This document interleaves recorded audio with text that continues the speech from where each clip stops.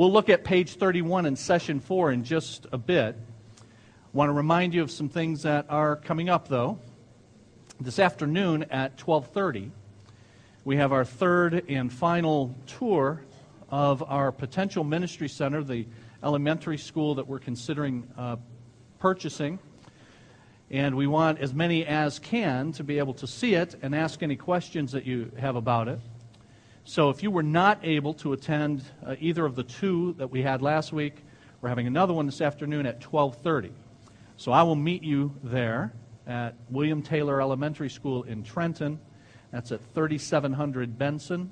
That is right between Van Horn and Vreeland, and just off of Fort, right just north of the South Shore Hospital.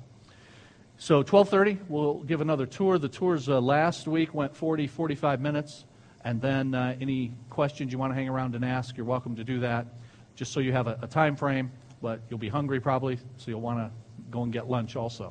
So just meet us over there, and we'll give you the tour. Related to that, today and for the next 4 Sundays, inserted in your program, there was today and will be for these next 4 Lord's Days a card. That is a fold-out card that on the front says Third and Goal, and then underneath says Ministry Center Fund. So for us to close on this building, we have to collect some funds. And so over the next 5 weeks, we're going to be doing that. And we're asking all of the families in our church to participate. Participate at some level. You have to decide what that level is, and we're certainly not going to pressure you about that level. But we're asking all of our families to participate. And we're asking that you participate to the greatest extent you're able. And again, you have to decide what that is. I also assure you, again, as I did in the first hour, and I will over the next 4 weeks, that I will not know who participates and who does not. And I certainly will not know amounts or anything like that. So none of those things am I privy to, do I ask for. That's our policy at the church. The pastor just doesn't mess with the money at all. So I don't count it, I don't see it. I can't, I'm not even authorized on our checking account. I mean, all kinds of stuff, okay? So all kinds of things to protect me from being biased somehow, favorably or unfavorably, toward anybody in the church. And also, frankly, it's a protection against any false accusation that might be made about mishandling of funds. So we have just a small number of guys who do that, do a very good job of being discreet about that. So when you turn in that card over the next few weeks, it will put it in the offering, and then that will go to the guys who count your normal offering. And they'll keep track of the commitments that we have. Now, we make clear in the card, and I made clear at our family meeting last Sunday and in the email that I sent this week, that we don't want or need the funds right now. We just need to know what funds we can garner through this program. And then if that's a sufficient amount, that will help us determine that we can move forward with the project. If we do move forward with the project by church vote on probably April 15th, then a few weeks after that is when we would actually need the funds that have been committed. And if we don't move forward with the project, well, then there'll be no funds given. So right now, it's just, this is what we as a church can come up with. If we can come up with a sufficient amount, it allows us the option of moving forward. So each family participate and do so to the greatest extent you can. And if that happens, then we've got, I think, a very good shot of having the option of being able to move forward with that. Okay? So that is this afternoon, and that's the Ministry Center Fund. And then in your program, there are just some longer-range things that are coming up. In March, we have on the 25th our next baptism. So please mark that, our next baptism, March 25th. And if you've never been baptized, as Jesus says to be, he says to be baptized, and the Bible also teaches that baptism is being immersed in water, as it's a symbol of death, burial, and resurrection of Christ. So if that has never happened with you, then it needs to, and we would like to tell you what qualifies one for that and to perhaps have you participate in the baptism that we'll have on March 25th. So see me about that. We'll set a time to get together, a time of your convenience, and we'll go from there, okay? All right, session number 4 on the gospel-centered life. And in the first 3 sessions of this series, there has been a grid, a graphic that's been used called the Gospel Grid, that if you've been here for any of those 3 weeks, you're familiar with. It's in your participant handbook, but it is a grid that shows a point of conversion, a point in time at which we come to Christ and we receive Him as Savior and we bow before Him as Lord. And He begins a work of change in us. His Holy Spirit is given to us, and we are gradually being changed to be more like Jesus. That starts at the time of conversion. And so that gospel grid has a point, and then moving forward, it has 2 lines that diverge from each other. They get further and further apart as you go out. And the top line is titled An Awareness of God's Holiness. And the bottom line is labeled An Awareness of Our Sinfulness. So we come to Christ, and then we begin the Christian life, and our awareness of God's holiness increases over time, and our awareness of our own sinfulness increases. And so what we see about God's holiness gets greater and greater. What we see about our sinfulness gets worse and worse. And so we're further and further apart in our understanding of God's character and our own character. Now, I've pointed out that it doesn't mean that God is becoming more holy, and it doesn't mean you're becoming more sinful. The word awareness is important. It's our awareness of God's holiness, our awareness of our own sinfulness. But as we mature, we learn more and more about God and the depths of His purity and His holiness, His sinlessness, and our own sinfulness, and all of its manifestations. Not just in the things we used to recognize it by. For most of us, the things we did, our behaviors, that's all true. But we find that sin is much deeper. That sin is not just what I do, but sin is what I say. And it's not just what I say, it's what I think. And it's not just what I think and say and do. Sin is what I fail to think and say and do that I'm supposed to. Well, once I start going through that, I'm going, wow, I'm hopeless. You know, as you guys have heard me say, I'm just a big fat sack of sin. That's right. And so my awareness of my sinfulness increases. My awareness of God's holiness increases. The gap, therefore, gets larger and larger. And the question then is going to be, what's going to fill the gap? And this is where it becomes very important to live a gospel-centered life. Because that's the natural progression. That's what should happen in the life of the person who has come to Christ. Awareness of God's holiness, awareness of my own sinfulness. Those become further and further apart, but what's going to fill that gap now? And the previous lessons have pointed out that many of us try to fill that gap in erroneous ways. That we try to fill it by making ourselves better than we actually are. So we talk a better game than is reality. We try to show or put on a show to make us look better than we really are. Or we lower God's standard of holiness. You know, all God is looking for, nobody's perfect. Surely God knows that. I know He said be perfect, but I mean that's got to be lost in translation or something. He can't mean that. I know that God, the Bible says God came to earth to die for my sin. That would seem to suggest it's really bad. But He can't hold me that accountable. So we'll lower God's standard of holiness. You know, I had teachers in high school and college that grade on a curve. Surely God's got a curve system. And He'll let me slide if I try. So we lower God's standard of holiness, or we try to raise our own standard, our own position, by making ourselves look better than we really are, and that's the way we fill the gap. And so the 2 lines, God's holiness, God's sinfulness, they're diverging increasingly, but the cross, which was big to us at conversion, now remains the same size for too many people. The cross is the same to me as what it was when I first came to Christ. And so I've got this gap, the cross ain't filling it. what will. And it'll be my own faking, my own judging, my own blame shifting. It'll be a host of false ways to fill the gap between my awareness of God's holiness and my awareness of my own sinfulness. The way it should go is the cross should increasingly fill that gap.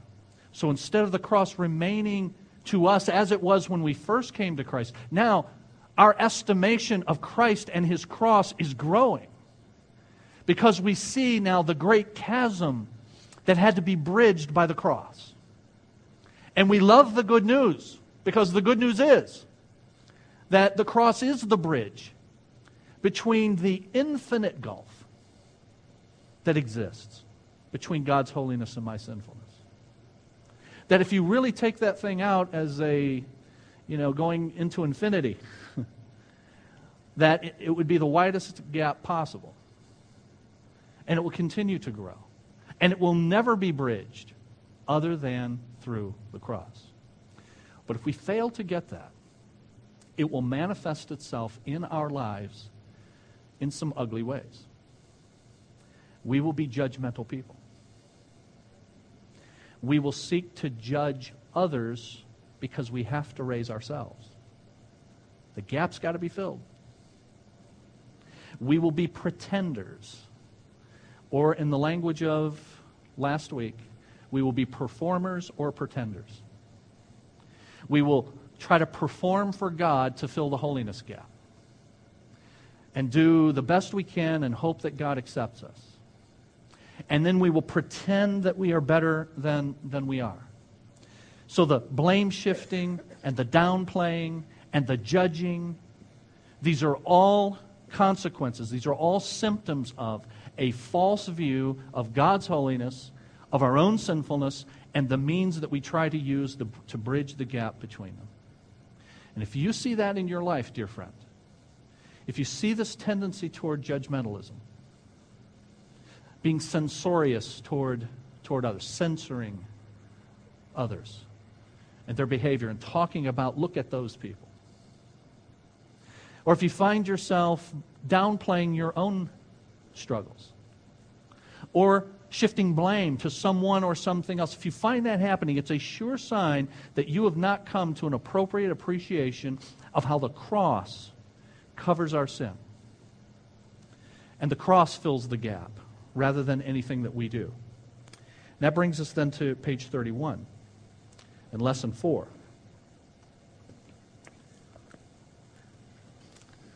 Even a casual reader can see that the Bible is full of commands and prohibitions and expectations. The Bible tells us what to do and what not to do. These rules or laws often present an obstacle to faith. Non-Christians often object to Christianity because it seems like just a bunch of rules and regulations. And you've probably heard that before. Perhaps if you've come to Christ, perhaps before doing that, perhaps you thought that, perhaps you said that. I have certainly heard that from lots of folks, especially when I was out in the workaday world and had the opportunity, and I did consider it an opportunity to rub shoulders with folks who didn't know Christ and didn't know the gospel. And as I talked with them about that, this issue would come up often. A perspective, a view that says that religion, Christianity included, is simply a list of rules by which you're commended to God. Wouldn't you agree that that's the way most people think of religion? It's a list of stuff you do, and the better you keep it, the more commendable you are before God. And the hope is that one day you will die with His commendation on your account rather than condemnation, because you have performed well enough by keeping the rules of the religion. That's the way most people look at it. In fact, the word religion comes from a Latin word. We get our English word ligament from it. Ligere is the Latin word, and we get ligament. Well, ligament is a connection. And religion is the way we're connected to God. And if religion is this list of rules, then the way you're connected to God is by the rules and by the laws and the stipulations of the particular religion. That's the way most people think of it, and frankly, the way most religions are played out, it's quite accurate. Because that's the way it is with most religions. In fact, I'll go further to say that's the way it is with all religions. All religions are like that. The good news is the gospel ain't a religion. The gospel is about a relationship with one who fills the gap. But Buddhism and Hinduism and Islam and Judaism, they are all the world religions are about how well you do in keeping the particular list of rules represented by that particular scheme. And biblical Christianity alone has the reverse direction going on. It is not us trying to climb our way to God by keeping the rules of the particular religion. It is God coming to us and doing for us what we could not do for ourselves. And so this idea that it's just a bunch of rules and regulations that many people have is not too far off, given that that's the way all religions are. And our task is to show them that the gospel and biblical Christianity is something quite profoundly different from that. I remember when I worked as a junior and senior in high school, and then my first few years of college. For 5 years total, I worked at what was then called a Murray's Auto Store. Now Riley's, I think. O'Reilly's. And anyway, I worked there for 5 years. And so I made some friends, while I was at work, all of whom were non-Christians. And from time to time, as the weekend approached, they would ask me if I wanted to go out with them and some other people from work to do whatever they were doing. But it happened numerous times that as the invitation was being given, Ken, a bunch of us are going, would you like to? Oh, that's right. And then they would say this, your religion won't let you. Now, what's the mindset there? You've got this disease called Baptist, and it's got a bunch of rules and regulations that are designed to make you miserable so that someday you can hopefully be happy in heaven. That's the way many people look at it. That's the Christian life. Be miserable here so that I can be happy in heaven. And your religion won't let you. And I remember as a young person, one, being bothered by that. Is that really the deal? Is my religion won't let me? And so I had to think about it. And as I thought about it, I came to the conclusion that I'm sharing with you now. The beautiful thing is, my religion doesn't dictate any of that. Because this is about a relationship in which God has changed my heart so that there are things I don't want to do. There are things I want to do and things I don't want to do. And the things I don't want to do are related to the things I really do want to do. I want to please God. So I don't want to do stuff that would displease Him. It's not because that's going to get me to heaven. It's because I now have this relationship. And He's changed my desires. And so I would kindly share that then with my friends as an opportunity to try to share the good news of the gospel. That the reason I don't do these things is not because we have some list. And we all know there are lots of people who have lists, right? There are probably some of you that have a list, not only for yourself, but a list for other people. See, and that's where, just as an aside, that's where it gets ugly. We all need to decide the things that we should and should not do based upon the teaching of God's Word. But you shouldn't feel the obligation to impose your list on everybody else. And if you do feel obligated to do that, you may be falling into that judgmental thing and filling the gap that way. But there are things I don't want to do. And so I would explain that then to my coworker friends, that Christ has changed my desires. And I can do those things. I don't want to do those things. But I would love to go someplace else with you. So let's go here. And I would always try to provide an alternative. It's interesting that our friends in the world very often can only have fun with you if there are particular accoutrements involved, if there are particular activities involved. There's got to be alcohol there. We've had people in our church, Bob Pittman would not mind me saying this. He's down in Florida now, but Bob came to Christ as an adult, but he had been an alcoholic for years. And he told me more than once that in his years prior to coming to Christ, he was absolutely convinced there was no way, he really believed there was no way to have fun unless alcohol was there. And he got to get around a bunch of Christians, and they're just laughing uproariously and having a great time, and he's like, I want some of that. Where's that stuff? And somebody informed him there's no alcohol involved here. How can they be having such a great time? Well, they got the joy of Christ, and they don't need some outside stimulant for that. But our friends in the world very often do not want to hang around you if you don't want to hang around the stimulant.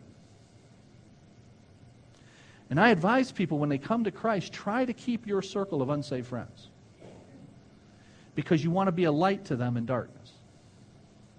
But do not be surprised if they don't gradually drift away from you. It's not you leaving them. Gradually, they often drift away from you. Convince that it's a list of rules that will commend or condemn. That's the way many people think of it. Now, here are some of the fallacies that underlie that. The idea that our relationship with God is based upon a list, even a very good list, like the law He gave in Scripture, has a number of fallacies that underlie it. The first one is this: it sees sin as a commodity. It sees sin in terms of quantity rather than as a state. Or to put it another way, it sees sin as the things you do rather than what you are. And this, once you buy into that, if sin is what you do rather than, as the Bible actually teaches, it's what you are, which in turn translates into what you do. If you see it simply as what you do, well, then the idea is stop doing that. So here's a rule. Don't do that. And you'll be commended by God. But underlying it is the fallacy of what sin really is. Sin is not first what we do. Sin is first what we are. And even if it were a commodity that you could count in quantity, if sin were discrete actions that you commit and you counted them, even if that were true, you'd still be in big trouble. Here's why. James chapter 2 and verse 10. Here's what James 2:10 says.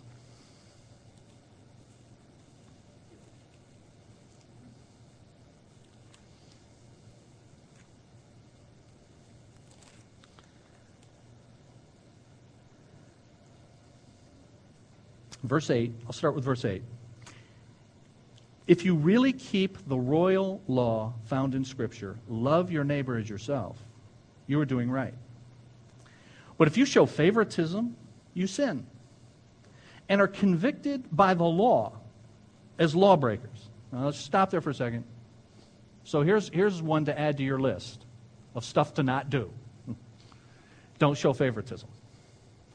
But then it goes on to say this: whoever keeps the whole law and yet stumbles at just one point is guilty of breaking all of it. Well, ever told a lie? You are now guilty of a capital offense. That means execution for doing that once. You're not only guilty of the particular discrete action of lying, you're guilty of the entire law. And all of the capital punishments that go with that. You have been sentenced to a zillion executions. Zillion is my number.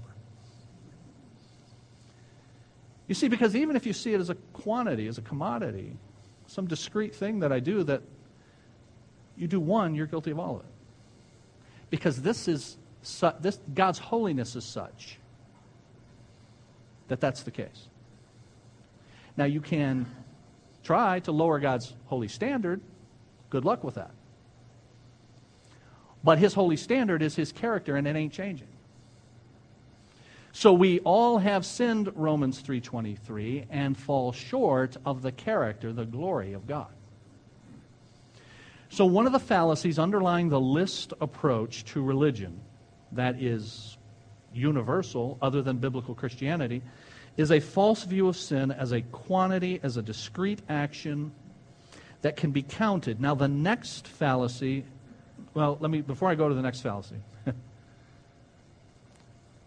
So you're sitting here and I'm standing here and we're going, okay, I get that. Sin is any thought, word, deed, any failure to think or say or do what I ought to. And if I fail in any of that, I'm guilty before God. I'm good with that. So I don't have this discrete action where I judge these particular things as better or worse. Sin is a state more than it is an action. And you're saying to yourself, I get all that. Except maybe you don't. If you have your own list of things that are the worst things that people could do. And I'm not asking for a show of hands, but do you? Do you have a list of sins where you go, how could they possibly? How could anyone possibly engage in fill in the blank? Now let's be honest. We do that, don't we? And when we do that, we're looking at that sin as a mortal sin, and our sins as venial sins. Anybody know what I'm talking about? Can I get a witness?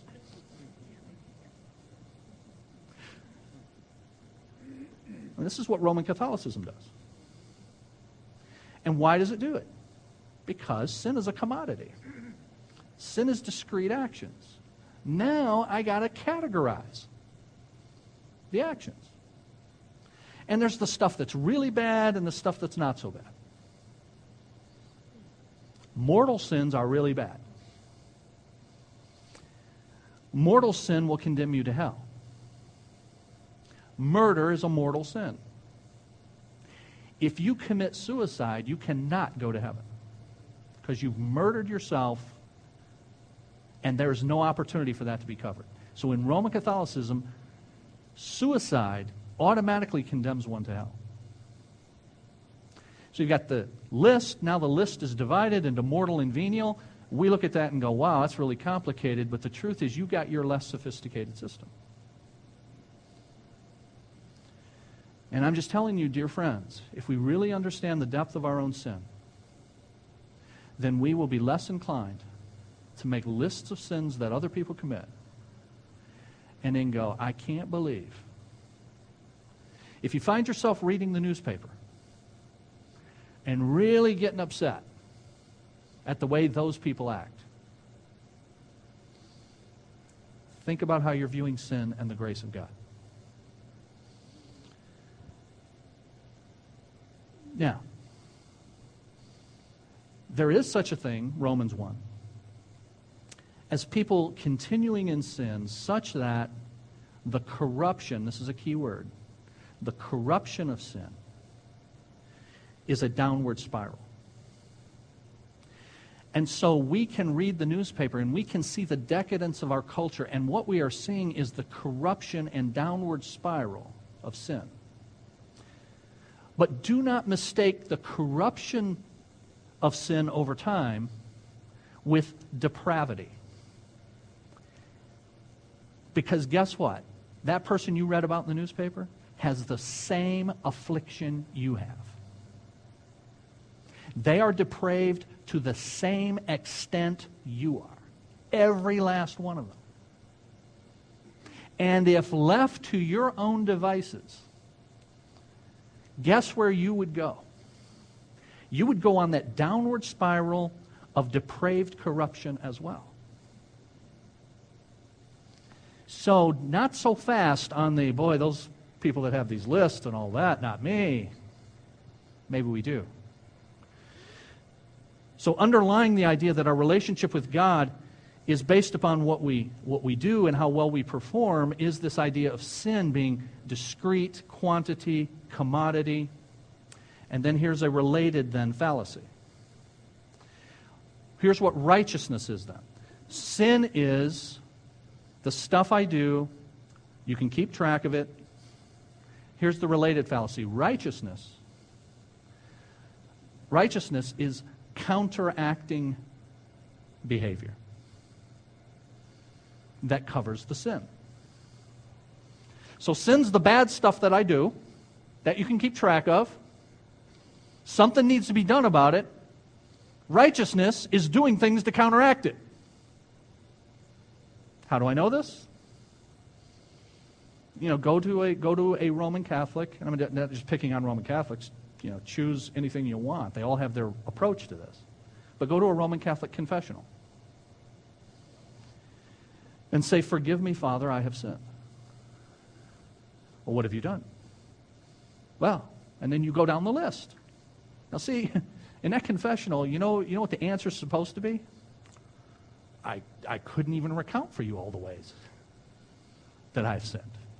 But in this discrete, one for one, lay out what you've done. 10 things, 15 things, 20, whatever it is. And now what will happen? There will be prescribed for you counteracting things to do. So do X number of Hail Marys. To counteract. So religion is the rules and regulations. That's what most non-believers think. They rightly think that because that's the way it is for everything other than biblical Christianity. It is based upon false notion of sin, a false notion of righteousness. And then the hope is at the end I'll stand before God and hopefully my good will outweigh my bad. And He'll say, "Come on in." And nothing could be further from the gospel of God's grace.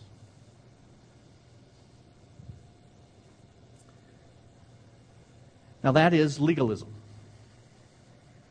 That's righteousness by keeping legal stipulations, rules, regulations, legalism. And the Bible speaks to legalism in a number of places, but there's an entire 6-chapter book written about it in the book of Galatians. And I'll just give you 2 verses in the book of Galatians, but the entire 6 chapters are about it.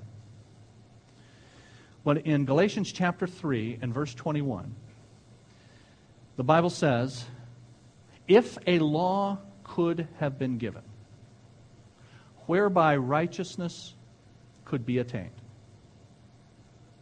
surely righteousness would have come by the law." Now, you read the articles there, the a and the are important.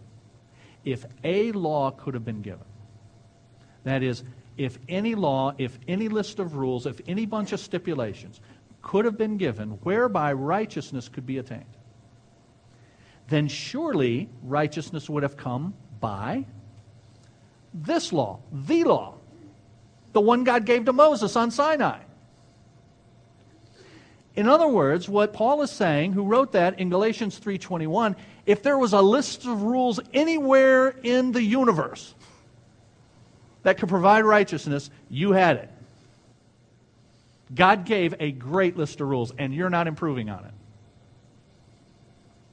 And yet, he goes on to say, chapter 3, nobody is justified before God by observing the law, because no one can keep it. And chapter 2 and verse 21, so you got Galatians 3:21, and then 2:21 says this: If righteousness comes by the law, Christ died for nothing. I mean, really, God has to come to earth and be murdered? When really all he had to do was give a better list of rules? God gave a perfect list, and if any list could do it, that list would have done it. That list couldn't do it, not because the list was bad, because we're bad. And that's why Christ not only did not die for nothing, his death is the only way for you to get to heaven. But that's a proper understanding of sin and righteousness. And if you don't have that, you will be a legalist, being right before God by rules. Or, here's the twin fallacy. If not a legalist, here's what people do. They say, well, okay, gotcha, preach. I can't do it. And actually, that's a relief, because now I'm going to party. I mean, I can't do it. Jesus paid it all to him I owe. Tip my hat to Jesus. Let's party. You say, do people really do that? You betcha. Did they do it in New Testament times? Absolutely. 1 Corinthians chapter 6.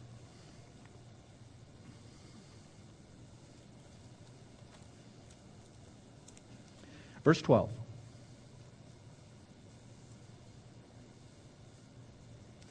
First Corinthians 6, verse 12. Everything is permissible for me.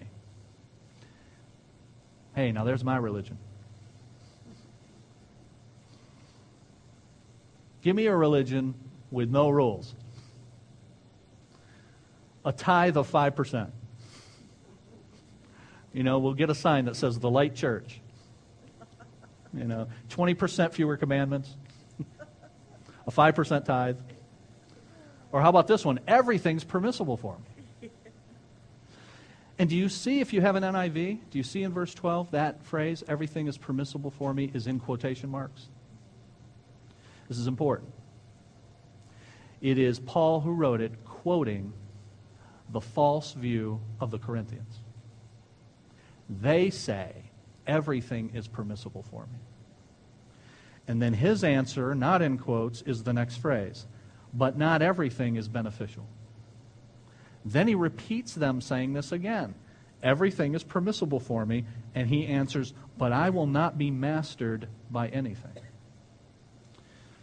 Not only says it in chapter 6, if you'll flip over to chapter 10, and verse 23. Here's what it says. Everything is permissible, in quotes again. Then, unquote, but not everything is beneficial. Everything is permissible, but not everything is constructive. Now, people were engaged in some serious error if twice in this letter Paul has to quote them, giving their erroneous view of pursuing the Christian life because Jesus has paid it all, let's party. That is what 1 Corinthians 6 and 1 Corinthians 10 are saying. Am I right? That's what they're saying. I am right. Okay? That was rhetorical. I'm right. That's what. And Paul sees this as such an egregious error. He repeats it twice. He gives the answer to it, not only in those one-liners, but then expands on it. He expands on it as well in Romans chapters 6, 7, and 8, where people who heard Paul's gospel of free grace in Jesus, they heard that and they said, well, then it doesn't matter how we live, so let's sin that grace may abound. You guys remember reading that? And Paul is saying, you say, let's sin so that grace may abound. May it never be. For we died with Christ. And verse 14 of Romans 6, sin shall no longer be your master, because he has broken the power of sin. And so you have the twin error now, legalism or license. And both of them are failures to see the gospel clearly. Legalism and license. In a church like ours, the reason I spent most of my time on legalism is because that is going to tend to be where most of us are going to fall. Some of us will fall on the further on the other side, depending on our backgrounds. But for most of us, and for me, The side that I would err on is the side of legalism.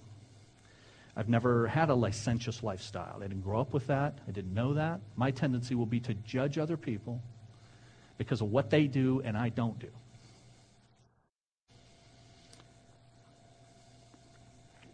I'll say one other thing, and I'll leave.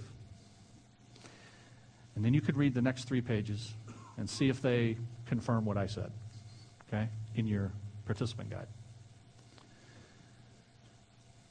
But if we're really going to give the gospel to people straight, then they should come away thinking, then my eternal destiny does not depend on what I do. And if I sin in the future, it won't keep me out of heaven. They should think that. And people heard Paul's gospel and came away with this, shall we then sin that grace may abound? Now, that's wrong, and he corrected it vehemently. But they got it from hearing his gospel of free grace in Jesus. And if we're going to give the gospel of free grace in Jesus, there are going to be people who are going to say, well then. And then our job is to correct them as Paul did. But we want to make sure that we are communicating a gospel that does not tell people to clean up their act, or that they are commended before God because they've cleaned up their act. And that we do not live a Christian life that looks at other people as inferior to us because their acts are not cleaned up like ours are. If this is going to be a church that is gospel-driven, the first of the 7 vital signs of a healthy church that I've taught for years here, gospel-driven. And if it's going to be a place where it is safe to be a sinner, it's going to have to be a place filled with people who understand that but for the grace of God, given in the gospel of Christ, so go we. Let's thank God for his grace in the gospel. And then let's leave. And let me just offer to any of you who have never come to God through Jesus, you can do that right now. He died on the cross, but he lived a perfect life for your sin, of righteousness that you were supposed to live, that none of us have. He kept all the rules, so the curve doesn't have to be given in the grading. You can stand complete before God, not because you're good, but because Jesus is good, and because he did it for you. And when we bow right now, you can say, Lord, I know I have sinned, and one sin separates me eternally from you. And I sin because that's my state. I believe Jesus died for my sin. I believe Jesus lived a perfect life, and I ask you to apply what he did to me. Let's bow together. Father, thank you for the gospel of grace. Thank you for the profound effects that it has on our thinking, upon our doing, upon our reasons, our motivations. Lord, we no longer do what we do in order to get to heaven. We do what we do because we've been given heaven. Because we're going there. Because we're guaranteed of eternity with you only because of Jesus and his grace. We are now motivated out of gratitude to give our lives to you. Imperfect offerings as they are. We're living sacrifices for you in response to your mercies in the gospel. I pray, Lord, that every day I will see myself clearly. Every day we will see ourselves clearly. And as we do, we will see others clearly as really no different than us. Sinful like us. Down the road perhaps further, but nevertheless the same road that we have trod and would have trod had you not intervened. Thank you for the intervention of the gospel. And at a point in time, we heard it, and your Spirit moved on us, and we received it, and you've been changing us day by day. I pray for anyone here who had never received Christ as Savior, and the work that he did on the cross, and the life that he lived of perfect righteousness, that they're doing that right now. And from their heart to you, in their own words, they're acknowledging their need, that they have sinned, and that Jesus Christ is their only hope. That they're asking for his forgiveness, and that you begin that transformative change from the inside out in them that you've begun in us. Go with us this week as we live in the joy of the gospel. We pray in the name of Jesus. Amen.